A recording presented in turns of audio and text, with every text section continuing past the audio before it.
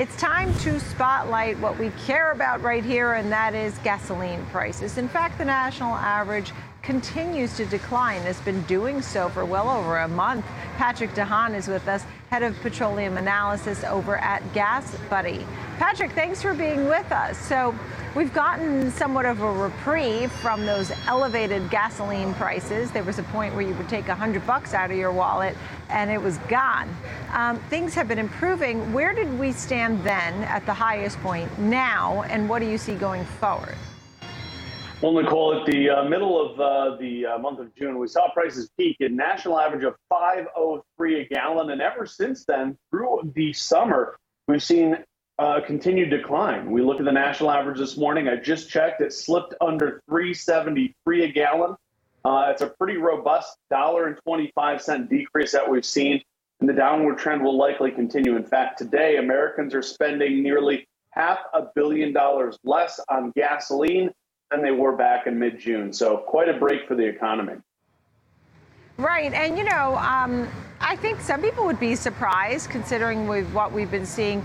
You've had geopolitical tensions. You've had the Nord Stream pipeline that was cut down. You yourself had mentioned hurricane season will be upon us. What's going on here? I mean, do you see right now at $83 a barrel, are we more likely to see 70 or 100 going forward? Well, I think there certainly have been some alarm bells starting to go off tied to the economy. The Federal Reserve raising interest rates at a very aggressive pace to slow economic growth. And I think that's why we've seen oil prices sag in the last 12 weeks. Now we're at the lowest point since January on those economic concerns. Now OPEC has stepped in. Watching the decline in oil prices has been probably nerve-wracking. They come out with a very small 100,000 barrel decrease, but more importantly, they signal to the market that in the case of an economic downturn, they stand prepared to cut production. So I think OPEC is basically putting a floor on how low oil will go. But the real truth on where we go and how low oil prices will go really depend on economic data to see if we are in a recession and how long that may last. U.S. oil inventories climb as refiners slow down.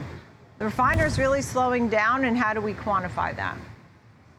Well, we are. We're starting to enter into the fall, which is a peak of maintenance season. Some refineries already starting to do maintenance. A lot of that maintenance had been pushed down the road in some instances.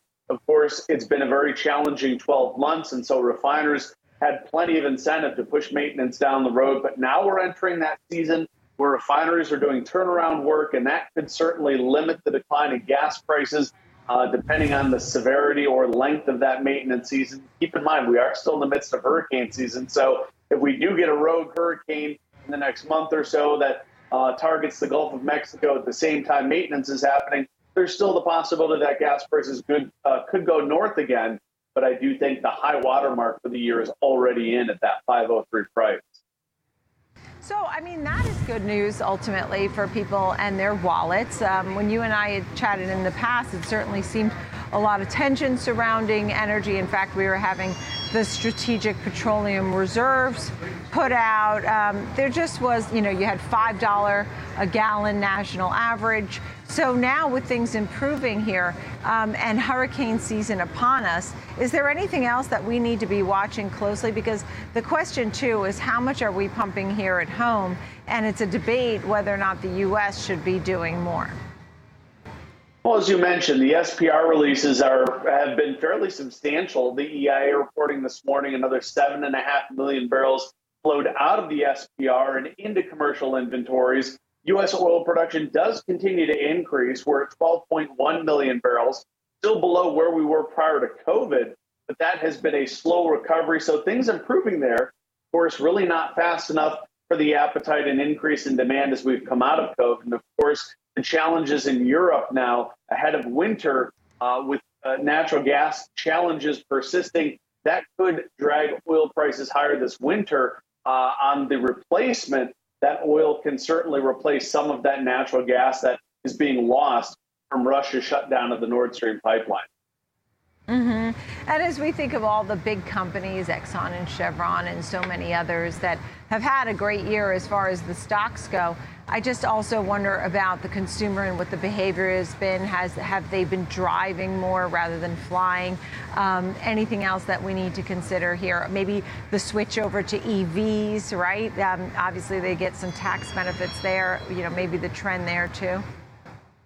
Well, certainly, I think air travel was front-end loaded this year because of high gas prices. A lot of Americans still got in before airfares started to go up considerably. But that really started to change through the course of the summer. Gas prices started to fall. And Labor Day, I think we saw much more travel happening on the road than we did for Memorial Day. So the end of the summer with lower prices was much more enticing for motorists to hit the road. So certainly, I think now with prices falling, demand may start to slow, but it's still going to be better, or I should say, compared to last year. I think there's more commuting happening again this fall. So that could stem the decline in demand. But having said that, it's been very far from a record-setting year for gasoline consumption. And that's now why we are seeing more of this downside potential enhanced by a possible slowdown in the economy. Yeah, interesting. And I know a lot of people who are getting back to work, many are driving rather than taking public transportation. But as you said, it looks like demand is probably slowing and it's not any record year for gasoline usage. Patrick De Haan, always great to see you. Gas Buddy, thanks for being here. Thanks for having me.